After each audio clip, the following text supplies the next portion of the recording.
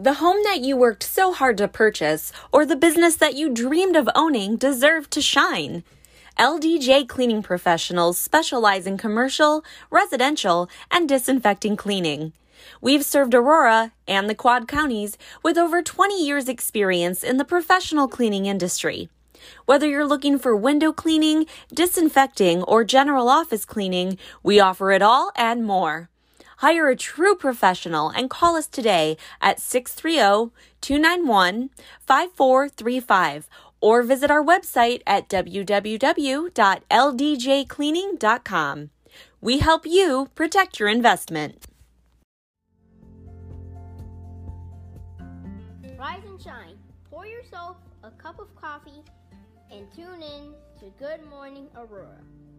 News, weather, and really cool interviews. Monday through Friday from 8 to 9 a.m.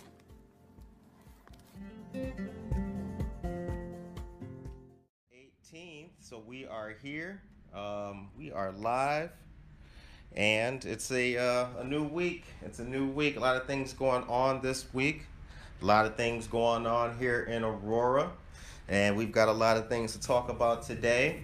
Most importantly, for those of you tuning in, we will be reading, as we promised, the entire House Bill 3653.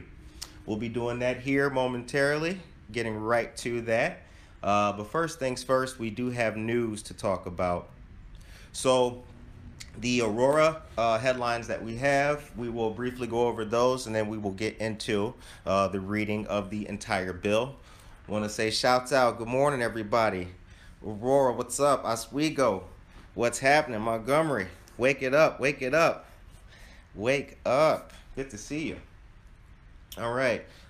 January 23rd until May 22nd, Art and Market Aurora, a great gathering of vendors and artisans. That's happening every second and fourth Saturday at Society 57. That'll be a safe and socially distanced fun shopping event with a lot of vendors. Make sure you save your Saturdays and come on out and take part. For those of you just tuning in, good morning, Aurora. We are live coming to you from the beating heart of downtown Aurora. Kind of a cloudy day out there, a little bit of a chill, but we hope that you are all blessed and having a great morning so far. As promised, we will be getting to the reading of House Bill 3653 in its entirety here momentarily, but we do have some Aurora headlines to talk about, some recent stuff that's going to be going on. The Aurora Area Convention and Visitors Bureau, the CVB, is thrilled to announce the Aurora Country Club is going to be hosting the 94th annual Women's Western Junior Golf Tournament in 2021, so this year. By June, tourism officials at the Aurora Area CVB, holy cow, that truck made that tight turn. You guys saw that. That was some good driving. Shout out to that truck driver. All right. Anyway, by June, tourism officials at the Aurora Area CVB are cautiously optimistic that the event will go ahead, potentially with spectators. Shouts go out to our friends at the Aurora Area CVB. For those of you just tuning in, this is Good Morning Aurora, coming to you live from downtown Aurora, beautiful downtown, and we will be, as promised, reading House Bill 3653. We're going to get into the entire bill here momentarily, but we're just going over some of our local headlines here in Aurora. Shout out to The Tavern, which is a local pub and bar that just opened on Broadway, and it's right next door to the Taekwondo dojo there on Broadway, right before you get to New York Street. Tavern, great place, a lot of good Aurora history inside of there, and really good shout out to them. Great time in there. They've got a lot of good IPAs and beers on tap. Okay, now coming up, the Aurora Public Library has a lot of events taking place, and the one that's coming next is going to be this Wednesday at 6 p.m. Contacting your elected officials. You can learn how to make your message heard. You have to register, as with all of the Aurora Public Library initiatives that we've been telling you guys about. And the next one is going to be Thursday the 21st at 7 p.m. The Civic Education Series County Boards, in partnership with the League of Women Voters in Aurora. This is a session about the importance of county boards and how they impact your life. Registration is required for that too. All right. So we will begin to get into, man, that truck driver. Look at that dude. Swinging that bad boy. If you are just tuning in, good morning to you. Good morning, Aurora. We are the second largest city's first daily news podcast coming to you live. And we are going to get in to what our fans have been asking us about, our listeners, HB 3653. All right. So one last thing before we get to that. There was a great event that took place yesterday by a great, wonderful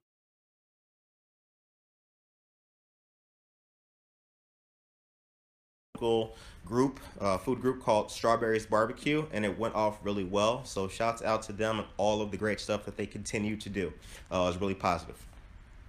All right. So now we'll get going with HB 3653 and reading it. And before we start, the process with which laws are created and things happen, I think all people can agree that it's always taking a long time to do something. It always takes a long time to get things done. And predominantly when it comes to negotiations and when it comes to, changing the law and getting things passed like bills, nobody is truly happy. And perhaps that's just the sausage making of getting along in America and making laws and things like that. But when it comes to House Bill 3653,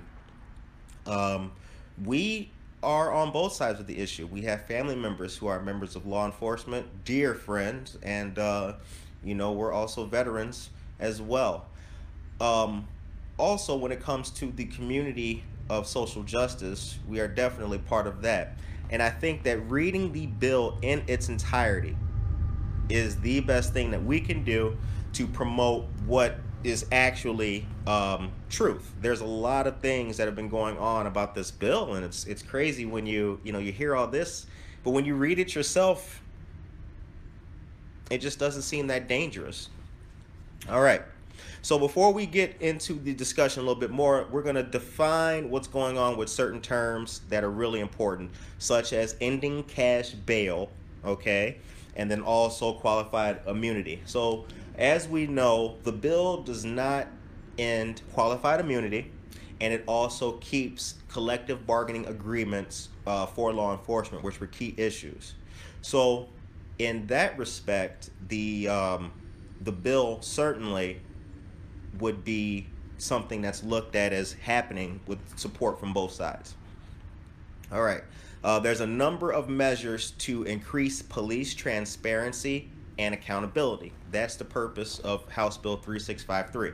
So it has different parts to it, okay? The parts are police accountability, detainee, prisoner, and citizens' rights, military equipment, court reforms, and police licensure. All right, so we're going to take each one of these point by point from the top. All right, so when it comes to police accountability, the measures that are in this bill, which has yet to be signed into law, are as follows. It requires reporting on deaths in police custody. It requires police to provide a predicate offense for resisting arrest.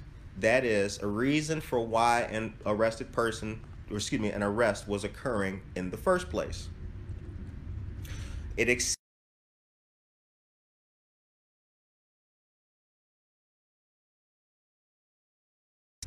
It requires statewide standards and services for officers to receive regular mental health screenings and assistance, while ensuring that counseling and screening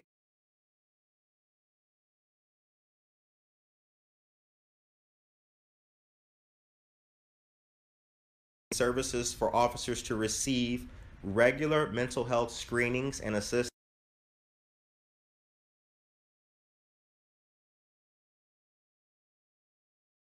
A job I didn't sign up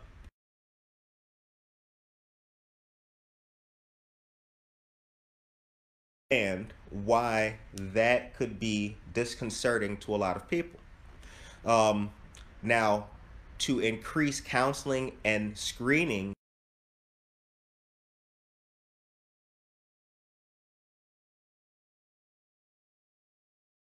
that it's only for your benefit and not, it's not to take away from your service, being a police officer.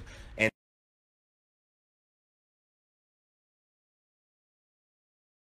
screenings, for that to happen, that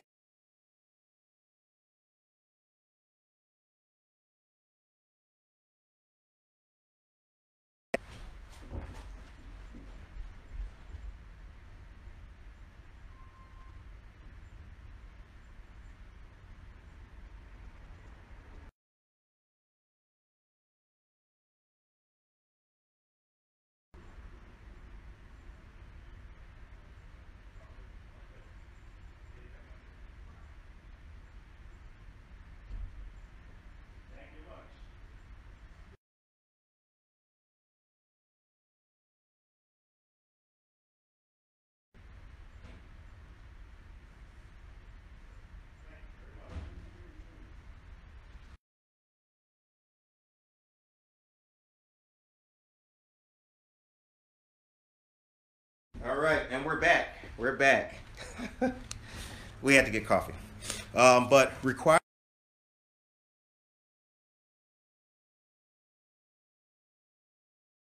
that could seem disconcerting to some.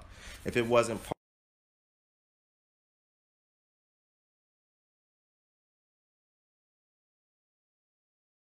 Next point is, it requires police departments to participate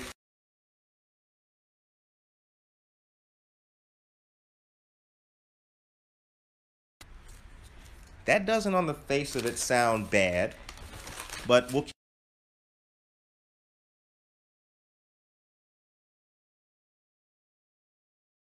on police a duty to intervene in the excessive use of force by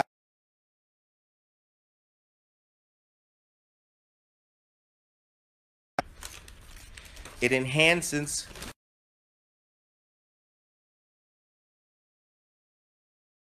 use of force that apply to law enforcement officers to bounce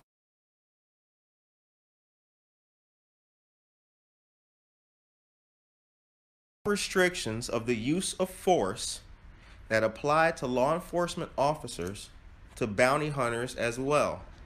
Now you may be asking yourself, there's people out here in conjunction with law enforcement who are armed that are not using the standards of force that police departments are. As you go through your day, think about that. Just think about that. And this is only in Illinois. All right. Continuing. It bans the use of certain military equipment and provides guidance on the use of crowd control measures. That doesn't sound bad. Requires the maintenance of police misconduct records and requires the use of special prosecutors in officer-involved deaths.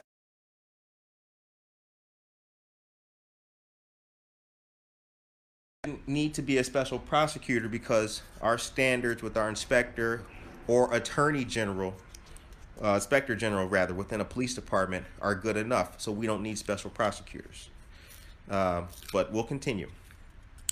It expands the officer misconduct database. It removes police discipline from the collective bargaining process. It requires the use of body cameras statewide by 2025. So for those genuinely interested in the body cam issue, this bill, if signed into law, would require the use of body cameras statewide by 2025. It removes the requirement for sworn affidavits for police misconduct complaints. That is a key issue, and that is a break that down. What does that mean? It removes the requirement for sworn affidavits. When people would make complaints about police departments, that's what they would need, a sworn affidavit.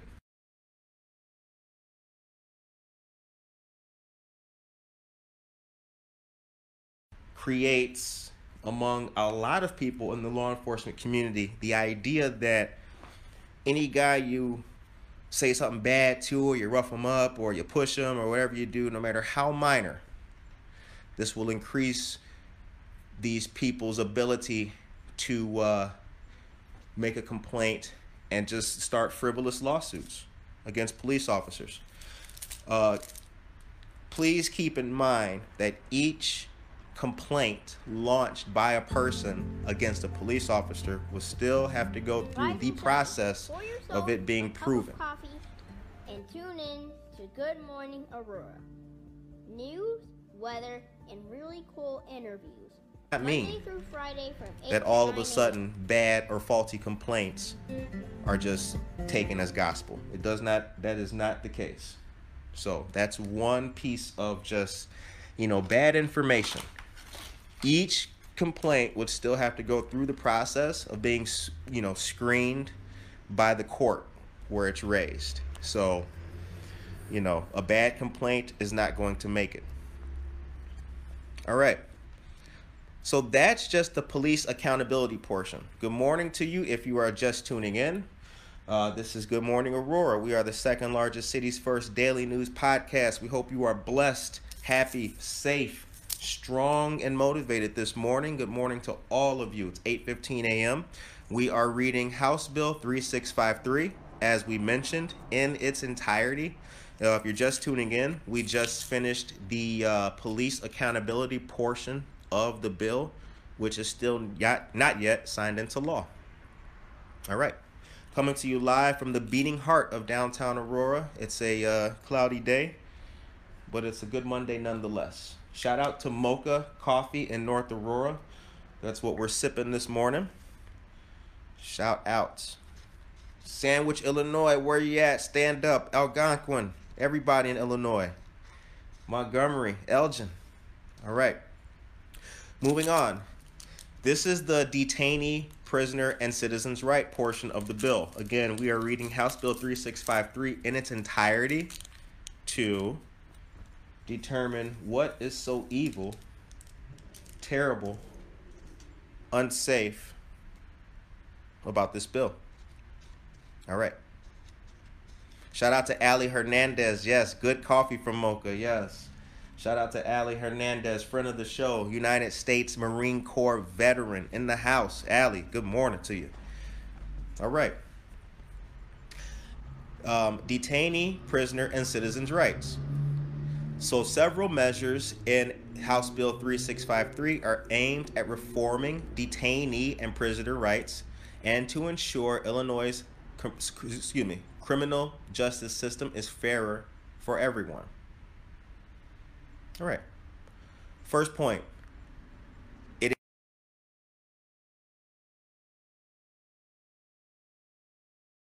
is prisoners and detainees without unreasonable delay. Sounds good. It adds new detainee rights when in police custody, including the right to make 3 free phone calls within 3 hours of arrival at the police station and before questioning occurs. The ability to retrieve phone numbers contained in the cell phone contact list prior to the phone being placed in inventory. Let's read that again. A new detainee right is the ability to retrieve phone numbers contained in the cell phone contact list prior to the phone being placed in inventory. Not sure what's bad about that, but let's continue. It requires conspicuous notice of these rights in police stations and booking rooms. It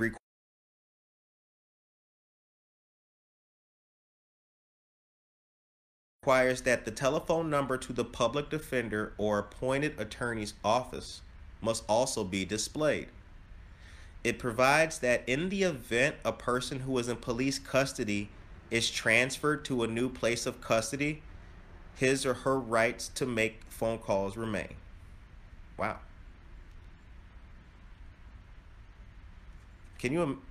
Doesn't this seem like stuff that would just be normal?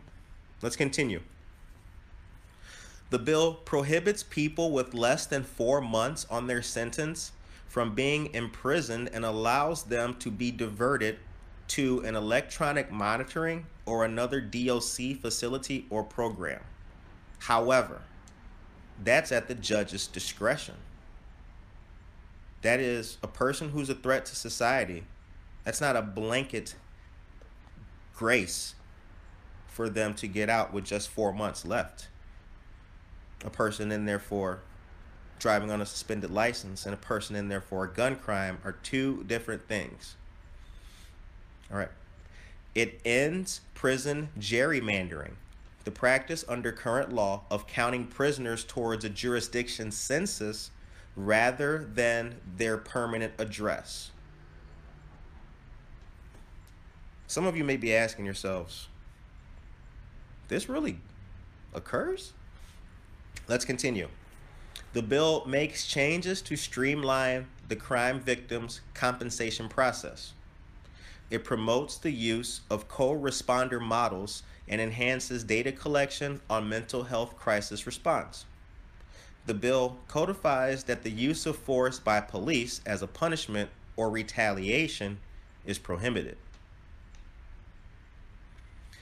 The bill creates new requirements in the event police execute no-knock warrants, including that 1, each participating member is assigned a body-worn camera and is following policies and procedures. 2, steps are taken in planning the search to ensure accuracy and plan for children or other vulnerable people on site. And 3, if an officer becomes aware the search warrant was executed at an address, unit, or apartment different from the location listed on the search warrant, that member will immediately notify a supervisor who will ensure an internal investigation ensues. These requirements are based on Chicago Police Department reforms. So the state of Illinois is just modifying itself to what the Chicago Police Department does. That's an interesting piece of information because most of the time things that are not safe in law enforcement aren't copied by other elements of law enforcement. The time is now 8:21 a.m. You are listening to Good Morning Aurora. We are the second largest city's first daily news podcast. Check out our interviews on Spotify and YouTube. And today we are reading the entire House Bill 3653 as promised for our listeners. We got a flood of emails about it and what did we think. So let's read it together. All right. For those of you just tuning in, we've gone through the police accountability portion and the detainee, prisoner, and citizens' rights portion of House Bill 3653. We are now going to continue with the military equipment portion. All right. House Bill 3653 bans the purchase and use of certain military equipment by law enforcement, specifically tracked armored vehicles. What is a tracked armored vehicle, you're asking yourself? Well, for those of us who are veterans, it's more of a tread. We're thinking like tanks that have, for shout out, yes. Any Marines out there, shout out to the United States Marine Corps. When we hear tracked armored vehicles, we're thinking of weapons of war. As a citizen, if you hear that the police department has tracked armored vehicles, that may not really, you may not really rile up by that. You may be thinking, it's a tough job. You might need tracked armored vehicles. But tracked armored vehicles on tight streets like Benton and Downer, that would be a sight. Also included, weaponized aircraft, vessels, or vehicles, firearms and ammunition of .50 caliber or higher, grenade launchers, and bayonets. Let's read it again. House Bill 3653 bans the purchase and use of certain military equipment by law enforcement, specifically tracked armored vehicles, weaponized aircraft, vessels or vehicles, firearms and ammunition of 50 caliber or higher, grenade launchers, bayonets. Law enforcement agencies must also publish notice of any requests for property from a military equipment surplus program. So, moving on, the next portion is court reforms.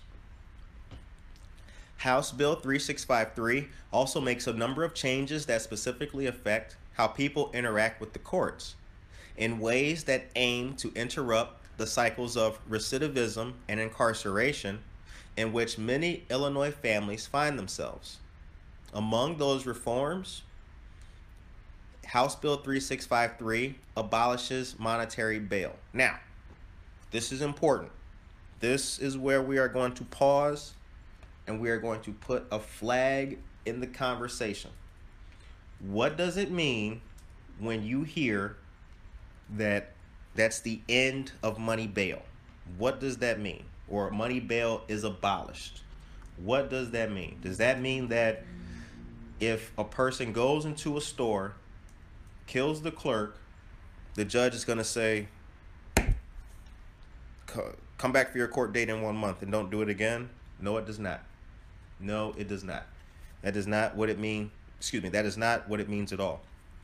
Also, what's very important to know is that this practice has yet to be signed into law, and then it would still have a date requiring it to be part of the full statewide rollout. So, the cash bail system is when court determines the amount of money that a person has to pay to get out of jail. That's what it is.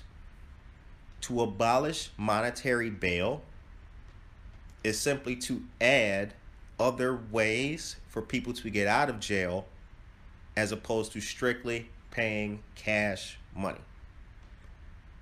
Because if a person is too poor to pay for $300 of bail and they're in there for a bar fight, which no one got killed, just a bar fight, they're wasting taxpayer money and they're spending time in jail when someone else would be better fitted to be in jail, like hardened criminals. That is what it's about. That's it. End of story. Does that mean that no crime can be paid on and judges will stop assigning bail to detainees? No, it does not. And to think so is foolish. All right. So the system basically criminalizes poverty. People who are unable to afford bail are detained while they await trial for weeks or even months. Cash bail perpetuates inequities in the justice system that are disproportionately felt by communities of color and those experiencing poverty. Even a few days in jail can result in people losing their job, housing, or even custody of their children. The problem that Illinois has is that doesn't just apply to people caught for gun crimes, drug crimes, violent crimes. It applies to people who commit no violent crimes at all. All right. House Bill 3653 also ends the practice of suspending driver's licenses for failure to pay. It aligns the eligibility for the mental health court or Veterans and Service Members Court with the other specialty courts. I don't know what's wrong about that, but we'll continue. House Bill 3653 modernizes earned sentence credits and shortens mandatory supervised release times for certain offenses.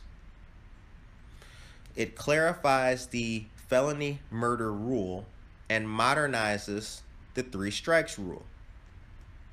House Bill 3653 allows the courts to deviate from mandatory minimums and implement alternate sentencing. So, what does that mean? If a person steals a bike off somebody's property, and the law states that because of that theft, he's required to do 2 to 6 years in prison. That's basically, as the term goes, what the book says. Theft, 2 to 6 years in prison. So it doesn't matter if the person is 26 years old, and it doesn't matter if the person is 85 years old with a drug habit and attempting to sell the bike to get drugs. Instead of giving this person 2 to 6 years in prison, the court will be able to perhaps look at drug counseling, weekends in jail, time served because he's too poor to bond out, all those kind of things, instead of throwing the book at people. That's the court reforms section of House Bill 3653. For those of you just tuning in, good morning to you. Shouts out. Allie, North Aurora. Shout out Elgin, Geneva, Batavia, good morning. Yorkville, what's up? Plano, Holla, Plainfield, Algonquin, get it up, wake them up.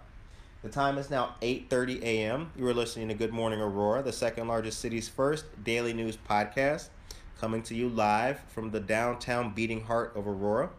And as mentioned, for our listeners, fans, and subscribers, we are reading House Bill 3653 in its entirety. For those of you just tuning in, we have read the police accountability, detainee, prisoner, and citizens' rights portions, military equipment, court reforms portions of HB 3653. All right. Also, for those of you just tuning in, we hope that you are having a great 2021. Don't forget to check out the free events that are going on with the Aurora Public Library. You have to register for them, but we've been telling you guys about those coming up. So coming up on Wednesday, the program will be contacting your elected officials, a follow-up to MLK's Day of Service.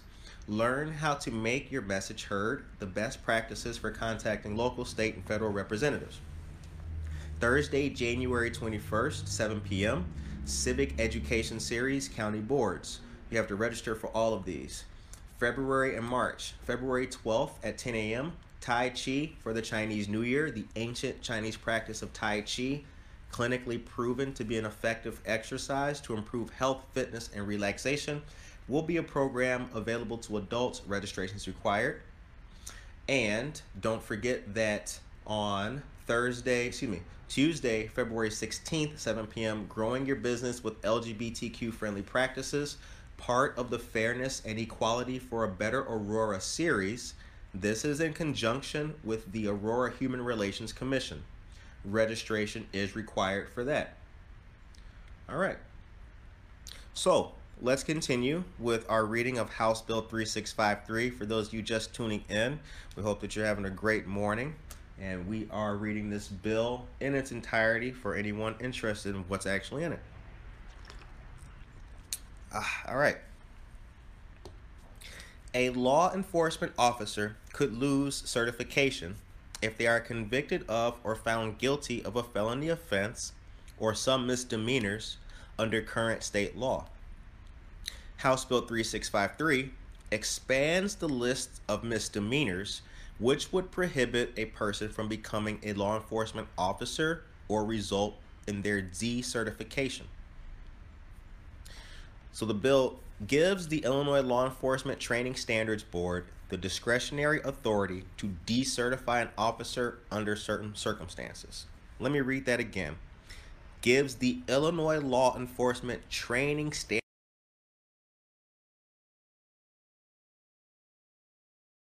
officer under certain circumstances. What is wrong with that? House Bill 3653 outlines the process for receiving and reviewing violations, notice and hearing requirements, and the appeals process. I think that sounds great.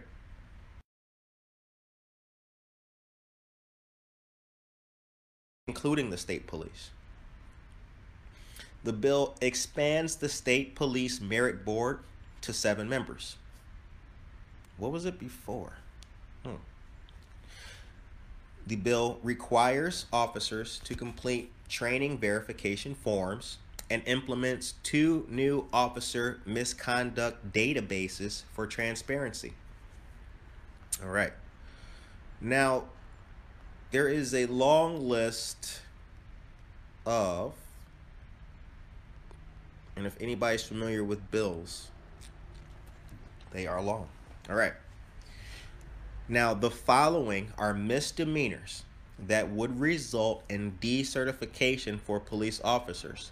Should they be convicted, found guilty, enter a plea of nolo contendere, or be sentenced to supervision, conditional discharge, or first offender provision, which there's a notation of 3 stars, and the key dictates that it indicates offenses newly added to this bill. Okay. By this bill, excuse me. Criminal sexual abuse, indecent solicitation of a sexual exploitation of a child, prostitution, keeping a place of prostitution, pimping, aggravated assault, criminal sexual abuse, theft, deceptive practices, impersonating a police officer. A person was recently charged by that. That happened, I think, in like Kentucky. Keeping a gambling place, offering a bribe, resisting or obstructing a police officer, escape, aiding escape, harassment of jurors or witnesses, simulating legal process, advances prostitution, profits from prostitution, manufacture or delivery of cannabis, delivery of cannabis on school grounds. This is an extremely long list, you guys. Bear with me. Solicitation of a sexual act, public indecency, indecent solicitation, solicitation to meet a child, domestic battery, interfering with the reporting of domestic violence. All domestic violence convictions prohibit one from carrying a gun. That is in the bill.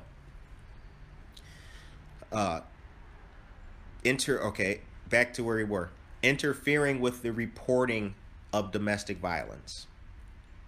Transmission of obscene messages, harassment by telephone, harassment through electronic communication, and evidence interference. That should go without saying.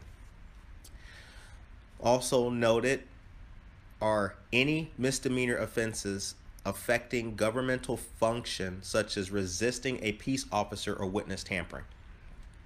All right. This next part is key. The following actions could result in an officer's decertification at a court's discretion. A court's discretion. Meaning, forget this bill. Forget HB 3653. It is at a court's discretion. The judge has discretion.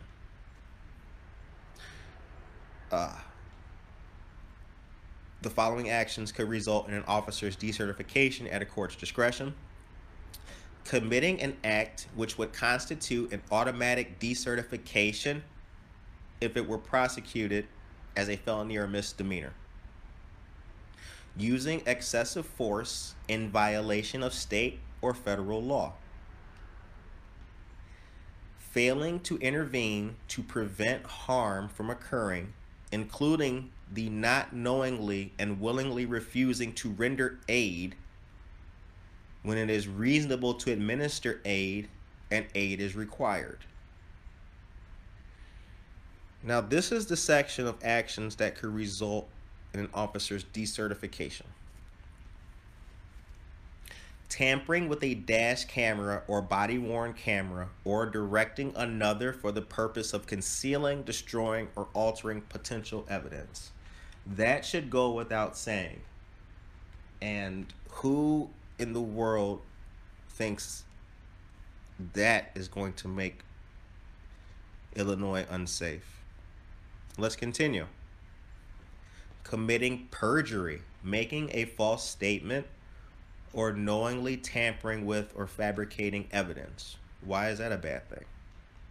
Engaging in unprofessional, unethical, deceptive, deleterious conduct or practices harmful to the public, including any departure from or failure to conform to the minimal standards of acceptable and prevailing practice of an officer. That sounds absolutely right and perfect to me. Let's read that again.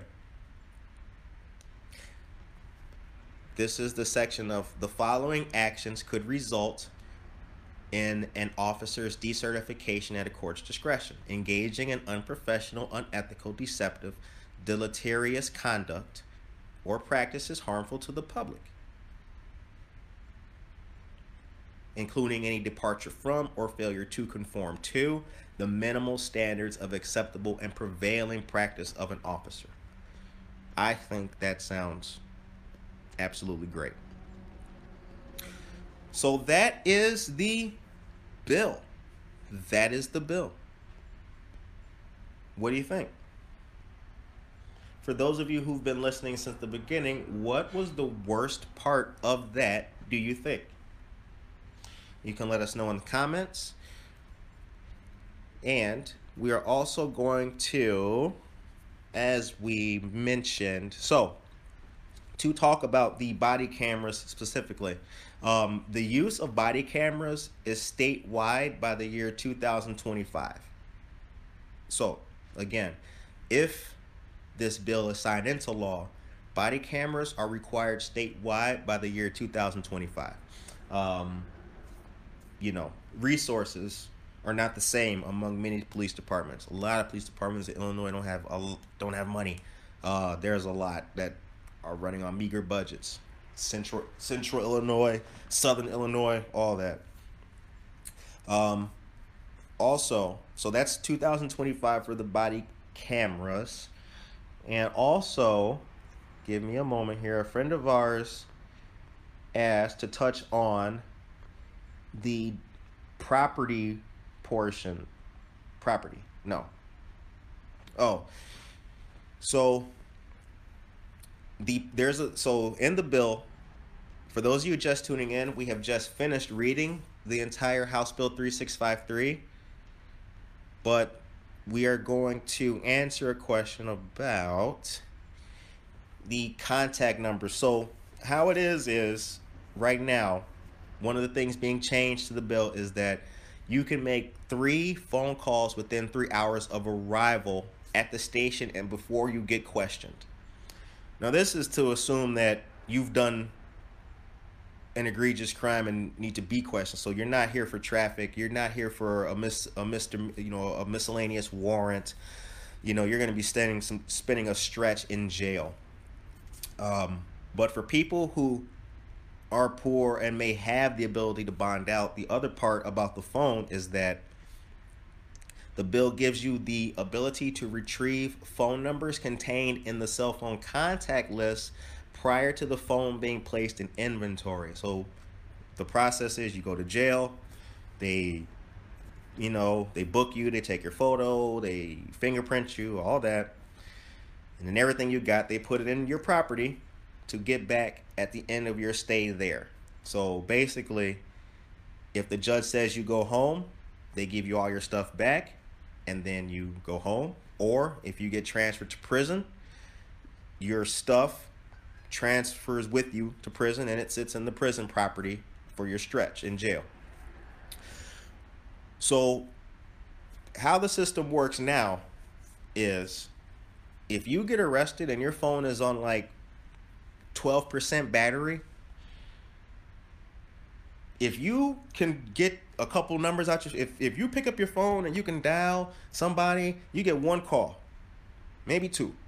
If you can dial somebody and get somebody, that's great. But if your phone dies and if your bond is $300 and your phone dies, the police will not charge your phone up. They won't give you any juice so you can get somebody to get your little $200 bond and get out of jail. That's why this is in this bill. Now ask yourself, imagine languishing in jail for like 2 days before you see the judge. Hopefully it's not the weekend. Imagine if your bond is $200 or $300, when you see the judge, he's gonna, bar fight, okay, driving, suspended license, whatever.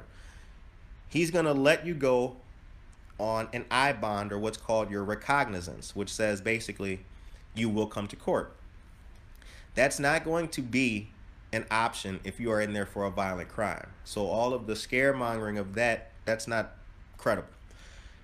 But the reason why they had to put that in the bill, that it's law, or it could be law, for you to retrieve your phone numbers and try to contact people before your phone goes into inventory, is because for a long time, if your phone dies on you while you go through the jail experience, the police will not plug it in, let you get a little bit of juice, and make that call to get out of jail. Imagine.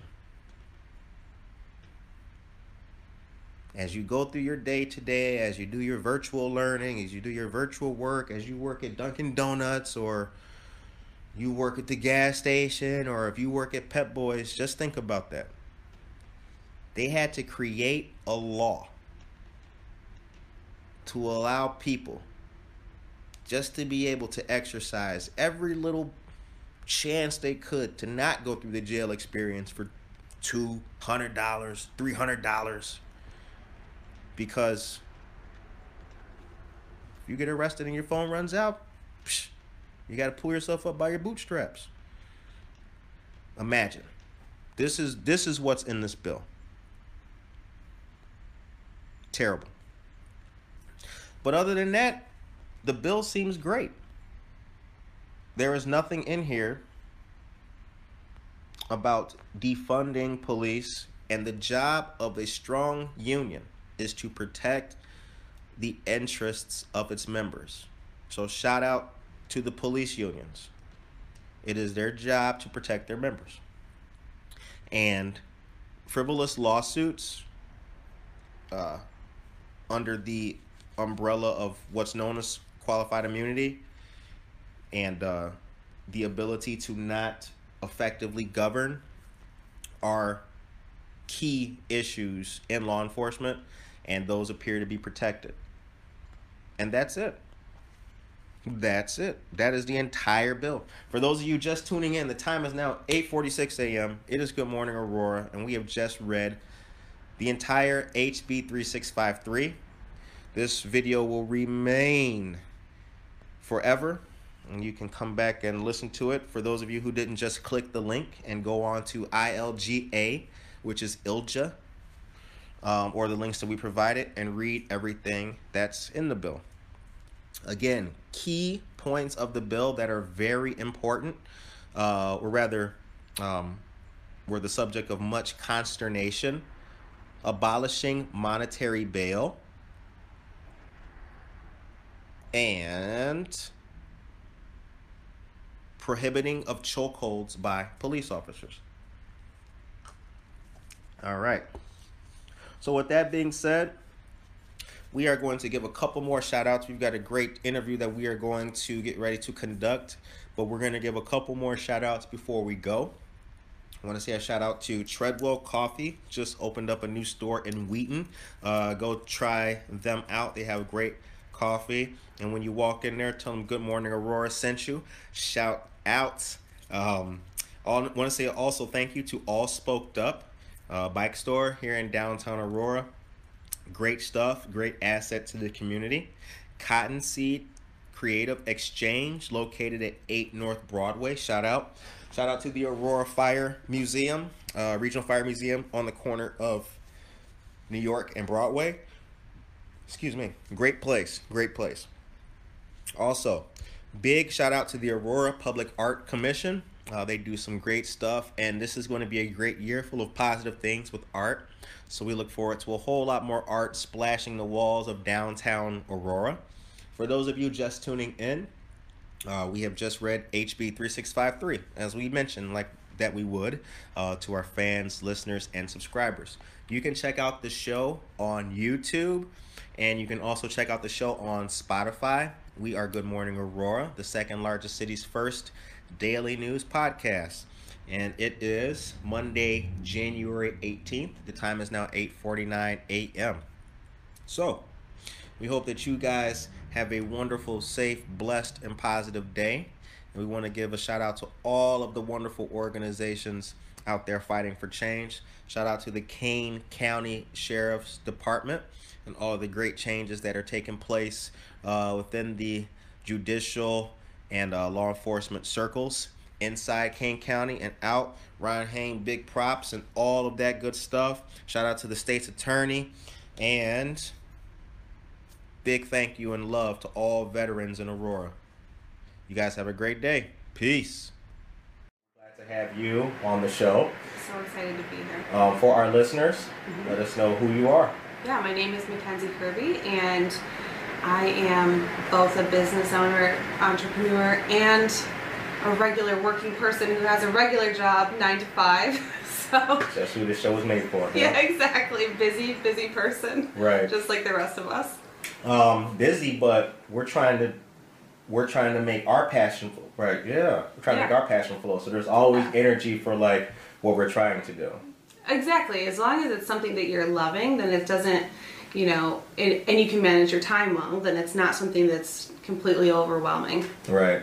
That's kind of the other part about the beginning of the show too. When you ask, like, the other aspect of it is that, like, for the person who's still committing their time to what is perhaps paying their bills, Of course. but has that little, you know, you collecting stamps, you're making candles or whatever, like, this is, yeah. You know? Yeah, I mean, number one thing is paying your bills. Yeah. And I mean that seriously. I would never suggest that anyone quits their job I've had people suggest it to me, quit my job to move on to, you know, do whatever you want to do, start your own business, and never would do that. I think it's always best to start small and do it as best you can debt free so that you can really grow sustainably. Yeah. And plus, we'll know when we're ready to make that. Exactly, yeah. I know when it's time to leave. Yeah. All right. So, where are you from? So I'm originally from Plano, Illinois, Okay. And then, you know, after high school, college, I moved to Wakanda. Then I lived in Naperville, and then for the past few years, I lived out in Boston, and I just got back to Naperville, Aurora area, literally right before the pandemic hit. So I was so glad to make it back in time. I moved back February. What's Boston like in relation to Aurora? It's a beautiful city. I loved it, but it was very hard to get connected to people. It's a very transient city. People are there for school or commuters, and they're just going to be here for a couple of years. So Right. you have that extreme, and then you also have the people who are diehard. Their family's been in Boston for forever, and you're not from here. So I found They can tell, and they always tell you this for them. Yeah, so I found it very difficult to get connected. I mean, even in my apartment building, I would rarely even see people, and I was in a 10-story building, and there's like no people there ever.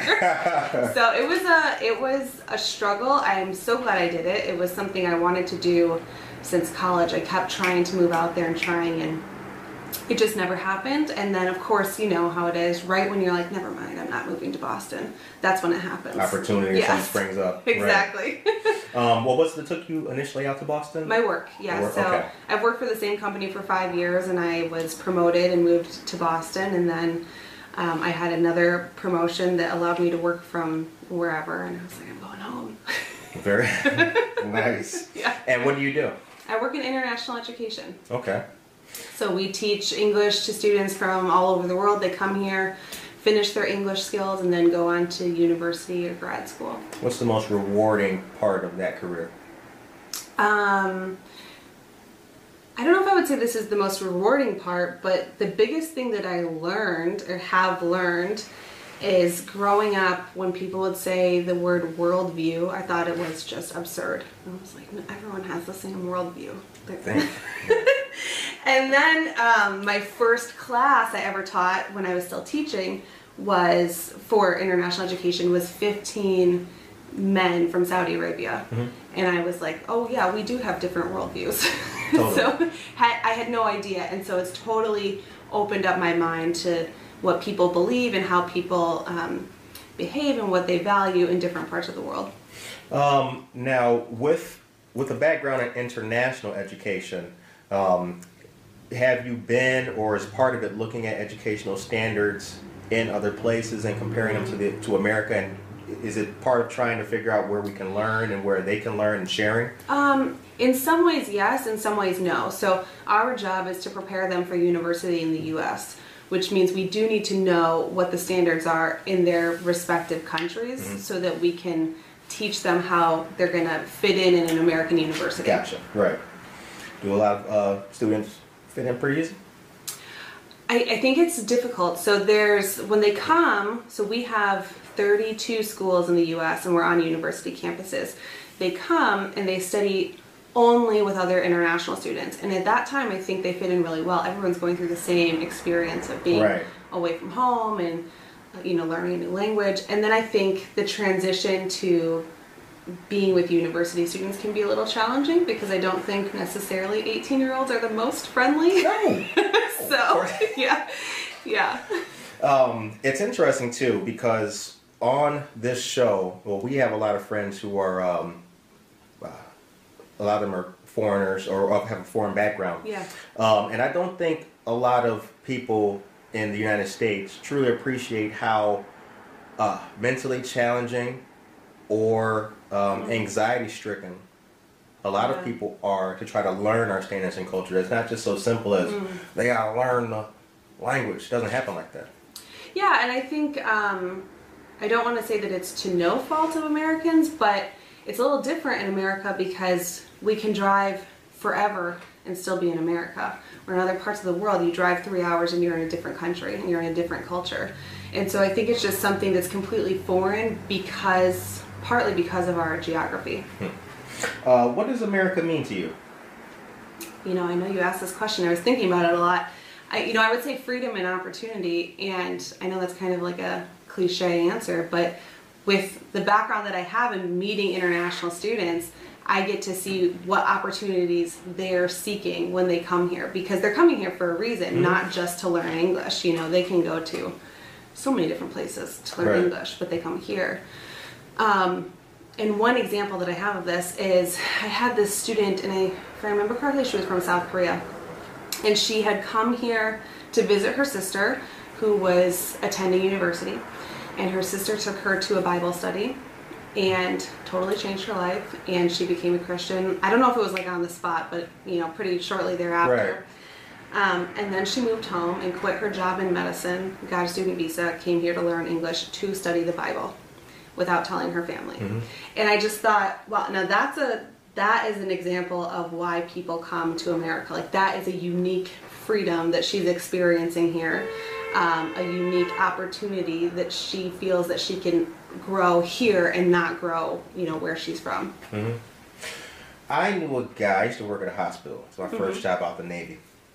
I knew a guy who came to America from Ghana to become a cab driver. And I remember when I first started interacting with him, getting to know him, I thought, America is a land of opportunity.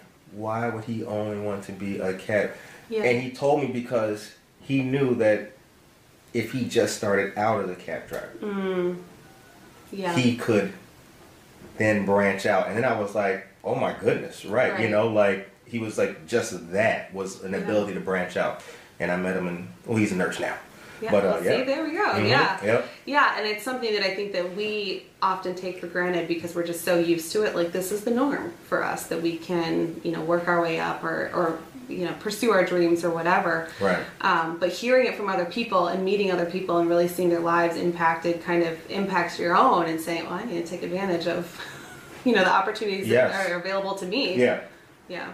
Now, you mentioned you live in Naperville currently, is that correct? I live in Aurora, so I live on 59, so like right on the border. Oh, yeah. Shouts out. Yeah. Mm-hmm. I used to live on 59 in North Aurora, right there behind the wall. Yeah. Rangers still there. Yeah. Old neighbors. Yeah. Now, in the time that you've been here, Yeah. What's some of the changes that you've seen take place? Oh my gosh. So I was gone for 3 years, so which would be like around 4 years now. And I feel like the city is totally different from when I left. I feel like, so I lived in Naperville before, but I went to school at Aurora University, and I feel like the whole downtown is revitalized. One of the things that I loved coming back, so like I said, I came back in February, was watching all the Facebook Live, like the Zooms of the city council meetings, and being in the know, like being able to easily be in the know, because I think so many cities struggle with connecting to their constituents and sharing what's actually going on. That's a fact. Yeah, they do. They do. They're either behind the times in terms of the technology they use, or the mentality is behind the time. They're still taking out newspaper ads in the back. It's like nobody's reading that thing.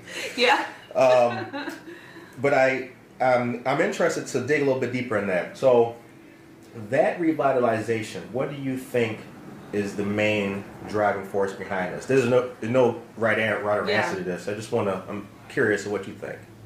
Yeah, so I mean, I don't know, because I wasn't here kind of when it started, but it was definitely something that I noticed. And as someone who moved, I lived outside of Boston, I tried so many times to get connected within the city, and it was just impossible. I tried to volunteer.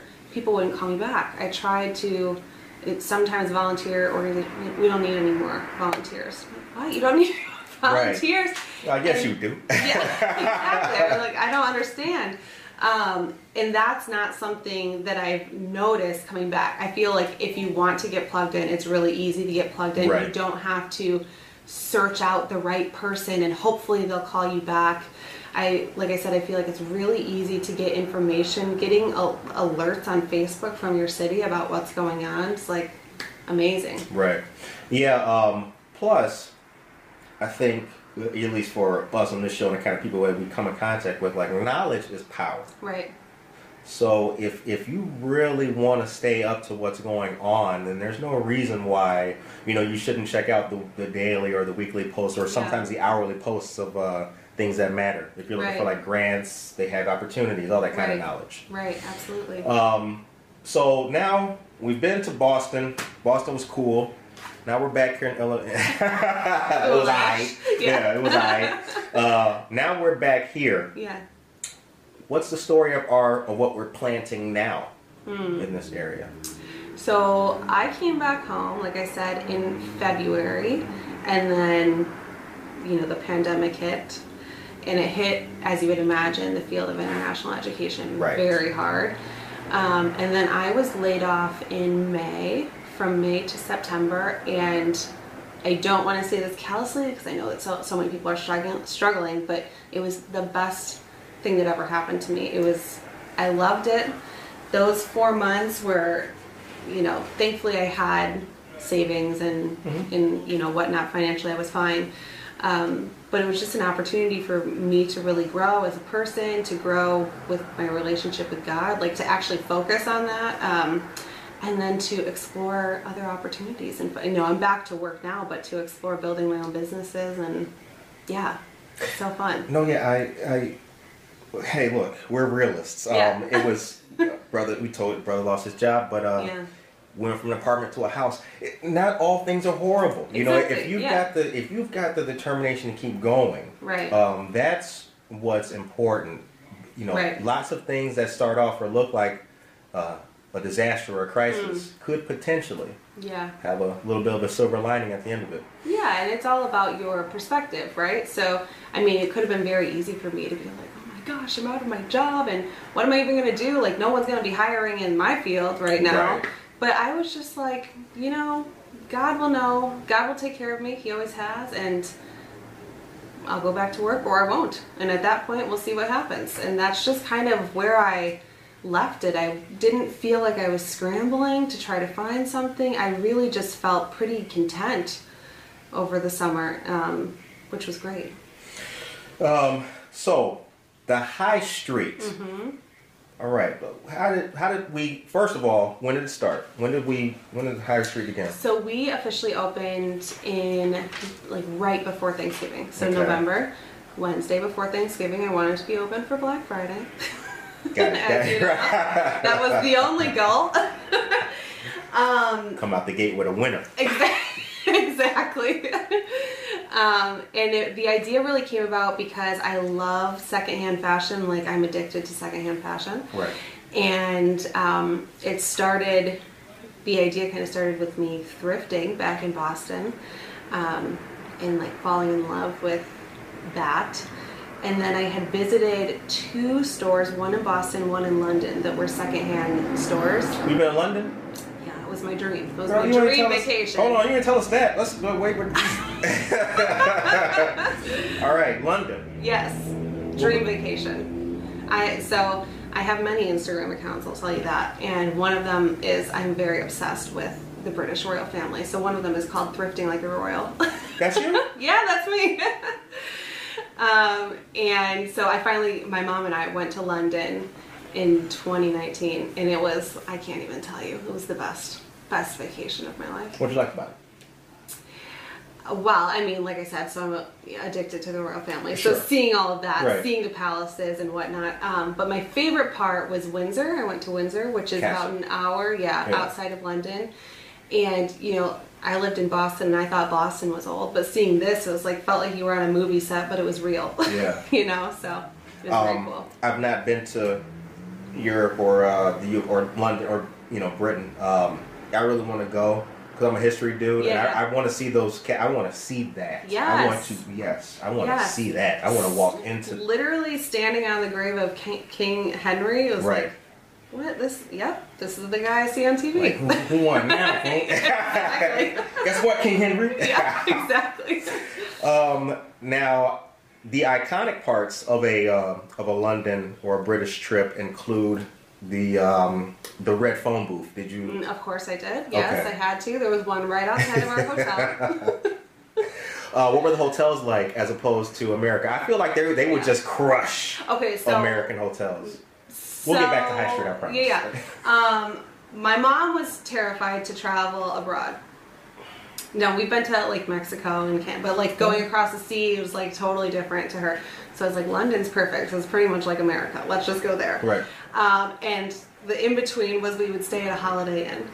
So we're familiar with Holiday Inn. Americans.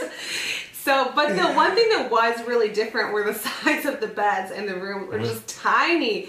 And I would say not even twin beds. It was smaller than 2 twin beds. But Damn. I loved it. My mom was like, do you think they have any king beds? And I'm like, I don't think so. I think that this is kind of the norm. Right. So yeah, it was really cool, and it was perfect vacation. What were the people like? I mean, the people we met were nice. I've always heard that people are not so nice, but I think, ours were cabbies and stuff, so they wanted good tips. Right. Yeah. Where you going, Mike? Yeah, exactly. Okay, so back to High Street. Yeah. Now, thrifting. Yes. The culture of thrifting and everything like that. That's what you love about it, and thrifting like a royal. So that you basically took what you were already familiar with and liked, and started to incorporate on your own. Is that pretty much it? Yeah. So thrifting like a royal came about. There's this whole segment of people on the internet. There's tons of different segments on the internet of people who dress exactly like Kate Middleton or Meghan Markle, buy the exact same clothes. And I wanted to do it differently, and I wanted to thrift outfits that looked like theirs. Okay. And so that's really where I kind of cut my teeth in thrifting and like learning, which sounds a little ridiculous, but it is a skill. Right. Insofar as you have to be able to look through, 200 pieces of crap to find the one that's like, this is amazing, this is worth something. Right. It also would be a skill to take what you find Yes. and be able to make it pleasing, to match it, accessorize with it Exactly. as Yeah. well. So with that being said, what is it about thrifting? What makes you smile like that when you when you? It's so funny. Actually, my mom said, after your interview, do you want to go thrifting? And I was like, of course I do. Yeah. I think there's a couple of things. There's, of course, the sustainability aspect. I'm really interested in that. I think in order to be someone who practices sustainability, it needs to be something that you like to do. Right. Otherwise, you're not going to keep doing it. So there's that part. There's also the thrill of the hunt to find something that's amazing. So, for example, this sweater is 100% cashmere from Scotland, and this has a royal decree on the back of it that says by Her Majesty the Queen, and this was thrifted. And so, like, to be able to find those really unique pieces that you would never find going to the mall, for example. Right. I feel, not as a person with a background in thrifting or a thrifter, I feel that people who have the ability to go thrift and find those items and make style and fashion, as opposed to buy the newest, hottest, most expensive item. Yeah. That's where creativity lies. Is that a fair statement? Yeah, I think so. Absolutely. Definitely a lot of creativity, especially for how you incorporate it into your own wardrobe. And, you know, something specifically about the high street that I really appreciate is sometimes I think when people think of thrifting, they think of a couple of things. One, you have to do it because maybe you can't afford other clothes. Or two, people who thrift are only thrifting so that they can look like they're from the 80s, or, you know, because it's trendy. They want to look like they're from a different era. And I feel like that's not the only way to shop secondhand. You can look really polished and put together and chic, but still do it secondhand. Yeah, definitely. Yeah. Yeah, I wouldn't, it just doesn't even sound, I guess because, like, I see the style in it, and I see where, you know, like the fresh sweaters and all that, you know. Yeah, Brothers like to look at too, you know. I see that. So I definitely see the, like, I've never seen it in those kind of pejorative ways. Interesting, yeah. Never. I've always thought it's been pretty cool. And I think it's also different generations. So, like, my mom, when I started thrifting, it was not something that she loved to do because growing up, I don't know if she had to thrift. I don't know, but it was not something that she was interested in. Like, she did not. If I'm going to buy an $8 sweater, I'm going to buy a new $8 sweater rather than one that's thrifted. Now she's addicted to thrifting and she loves it because she loves finding really cool things. So I think people have different backgrounds. You know, one of my bosses has talked about how when she was growing up, she was an immigrant. She had to wear thrifted clothes, and for that reason she would never do it again.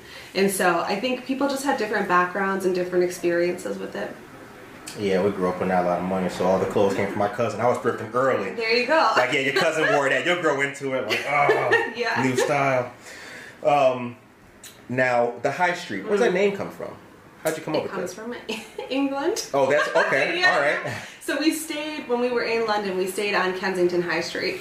And shopping, like the main street in England, is called shopping on the high street. See? These are those things you find out. Exactly. Did not know that. Kensington High Street. Yes. I like British culture. I like the accents. I love great British oratories. I love Prime Minister's questions. I'm a junkie for LBC, all that good stuff. Yeah. I feel like your kind of style or niche of thrifting, though, is a little bit different here in America. Because I looked at some other thrifting sites and people have contacted me, like a couple of the pages, but yours has a different flair to it. I noticed that in your posts and your pictures, you have a lot of them, if I'm not mistaken, have a white border. I think that adds a different dynamic. It looks really good. Thanks. The stuff that you do, it's like I said, it's visually stunning Thank you. when you look at it. What is style to you? I think that, you know, everyone has their own personal style. But for me, it's more something that's not going to go out of style. So if you go to the high street, there's not a lot of stuff that is on trend. it might play with the trends a little bit, but I don't like to buy things, and I don't want people to buy things for me that are going to be out of style next year. So, for example, something that's really on trend right now is big shoulders and big shoulder pads, kind of like the 80s. Like y'all playing football. Exactly.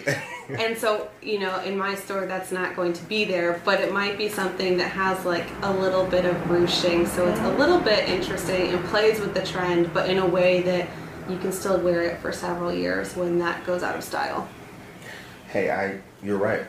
I like that. Thank you. People have always said, why don't you talk about this? Because everybody's talking about that. Yeah, exactly.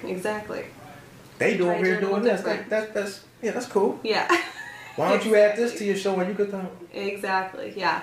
For me, it's all about, you know, I said it earlier, but feeling polished and put together, but also being like super comfortable. So right. I work from home right now, so I want to be able to do a Zoom meeting and like kill it, and then go for a walk and not change my clothes. Like that's the style that I'm going for. Is it true that pride in self-appearance boosts or enhances a person's quality of life? A person's quality of life, Maybe I not don't quality know, of life, but how but they feel. I think it definitely makes a difference. Y'all ain't gonna get rich because you got a nice sweater. That's that, you know. Not Yeah. I mean, there's a difference between it taking care of yourself and vanity, and I think I feel like that's actually something a lot of people learned this year with the pandemic. Oh, you know, they did. people went through the whole phase of I'm not doing anything for the next 4 months, and then you know, I kind of feel not so great, you know, wearing pajamas all day, every day. So maybe I'm going to put on some pants today. Like, you know, so I think that there's like a good in-between. I like that. That's very cool. Now, you're located at Painted Tree. Yep, Painted Tree Boutiques on Route 59. Okay. Where on 59 is that? Right by Portillo's. So you can pick up your hot dog and then come into the store. In that lot right across from there. Yep. That was a baby store at one point in time. Or there was is it on that side of the street, right? It's on the same parking lot as Portillo's. Okay. I think it used to be a Marshall's back in the day. Oh, that store. Okay, yeah that building. Yeah. Oh, all right, that's where it's at. Mm-hmm. Very cool. What's the hours there? 10 to 8. Yeah, 10 to 8. Yes, 10 to 8. Okay. Yeah. Monday through Sunday, so the whole week. Okay. Now, do you have a website? Yep, thehighstreetboutique.com. And it really just has a lot of basic information about how, like, you know, who we are and what we do, and then how you can shop at the store. So there's really 2 ways you can shop in person at the store, and then we also do Instagram sales once a week. Okay. What do the Instagram sales consist of? Those are live sales? So those are via Instagram stories, and it's typically on a Sunday where I will just pick several items from the store and do videos of them, and, you know, what the size is, what the brand is, and what the price is. Oh, okay. All right. You guys are getting that, right? Yeah, that's right. On Sundays. Now, what's some hot items? For the store is definitely sweaters. Cozy sweaters, cozy chunky sweaters, cozy thinner sweaters, cashmere, a lot of sweaters. Okay, all right. Sweaters are good. And do you have favorite colors, or do you have favorite style? What are they? I'm very neutral. I wear a lot of neutrals, and that's what you'll find in the store. So it's black, white, gray, and like blush pink. Those are the only colors in the store. So I like a lot of neutrals because you can mix and match, and once again, they don't go out of style. Yeah, it's kind of like my mood all the time. You know, nice little polo, just black, like your gray. uniform, right, exactly, yes. yeah. Green jackets and hats and all that kind of stuff. It's weird. Yeah.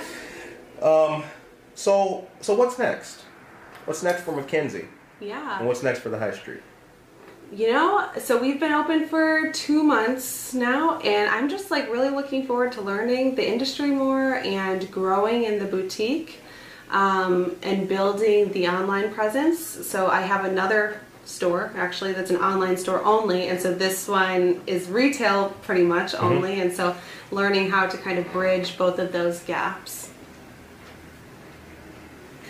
What besides fashion is important to you in everyday life? My relationship with God and growing that. I mean, that's more important than fashion. Right. Yeah. And really growing that and trying to challenge myself in that area. How has 2021, as recent as it is, impacted you differently from last year, or has it at all? I don't know if I would say it's impacted me differently. I feel like myself and so many other people just have a different perspective, you know. So when I started 2020, my job was everything to me. And don't get me wrong, I love my job and I love what I do and I'm very grateful for the job that I have, but it's no longer everything. I have other parts of my life that I really enjoy. What's your message to anyone who'd be considering starting up a boutique or going from or at that level to where a boutique is the next thing they're thinking about? Yeah. I have a couple of messages, I would say. So the first is, and I might have said this earlier, but to start small and to do it debt-free, because you don't want those chains around you of having debt and people that you're accountable to. Right. And the second is really focus on who your intended customer is, because I think with fashion, it's so easy to be like, oh, but I love that too, and I love that, and I love that. Let's put this all in the store. And then it doesn't really make sense. So if you're really specific about who your customer is, then everything that you're selling will be really cohesive. Who is your customer? My customer, to be honest, is someone who's just like me. So someone like in their early 30s who's a working professional, probably works from home and wants to, like, you know, feel really chic and polished, but also super comfortable. Comfort is more important than comfort is more important than style? For me, yes.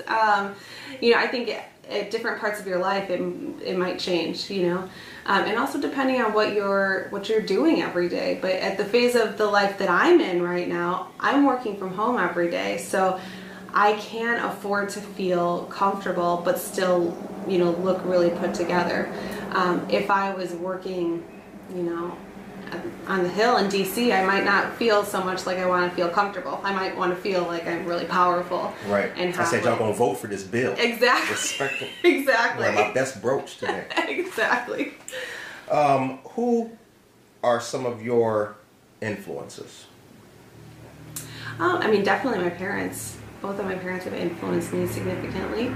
I also have really good friends who encourage me to, like, take things a step further, especially in the last year, which is great. Right, step it up, girl. Yeah, motivation, exactly. Motivation. Are there any icons of style or fashion that you identify with, or so naturally, I have to say Kate Middleton and Meghan Markle. Okay, right. So, Kate Middleton was my first interest. I mean, I remember watching the royal wedding at like 2 a.m. or whatever. Must have been like 10 years ago. And then Meghan came on the scene and totally changed royal fashion. And so how'd she change it? Well, number one, obviously she had a very American look to her in the way that she dressed. Wearing a lot of American brands, I mean, she had a style evolution when she was in the royal family, but starting off with like very casual California vibe, as opposed to traditional royals were very buttoned up, very bespoke, very, you know, pantyhose, everything all put together. So the two of them, I think, are both a big influence on my fashion. You notice those things when you're looking at these? Of course I do. Fellas, we got to step up we got to step it up. When I see Kate Middleton and even Princess Diana. Yes. Even if I go back to some of the old footage of the royal family in procession and things like that, I look and I see the uprightness of the uniforms on the men. The hats. The royals always seem to have it with the hats, and then the lace thing that's kind of up here. The handbags. Yes. I'm looking at that, but I've never been able to identify what that actually is, if that's a California style or things like that. Where'd you get that ability, or is that just from years of doing it? Just, practice. Right. Practice. And Princess Diana is actually really interesting, too, because if you look at pictures of her from different parts of her life, her fashion is very, very different. So once she left the royal family, she wears what's called the revenge dress right after she gets divorced, which is a really sexy black dress. From Charles? Yes, Yeah. it's super short. But then after that, she sells all of her clothes for donation, and she starts wearing like jeans and a t-shirt and really focuses on philanthropic work. And it wasn't so much about the show of her being there. So fashion has a really big impact on people, and it's something that we don't really think about, but it's kind of underlying messages. Oh, definitely. Yeah. Definitely. Jeans, blouse, but like heels. Yeah. Okay, signing the thing for the kids, like sporty fashion, hip with it kind of thing. Yeah, those are all messages. And I'll bring it back to something, not to get political, but Nancy Pelosi. Nancy Pelosi wore the same jacket and necklace combination the first time she impeached Trump and the second time she impeached Trump. Yes. That's on purpose. I read Salon. That was Shout out to Salon. I do like Salon. But no, yes, that is true. Mm-hmm. That is very true. This is a good conversation because on the show, with a lot of our interviews, we haven't had many fashionistas on. We got to do more of this because I really like the clothing and fashion aspect. Sure, yeah, bring more on. I really do.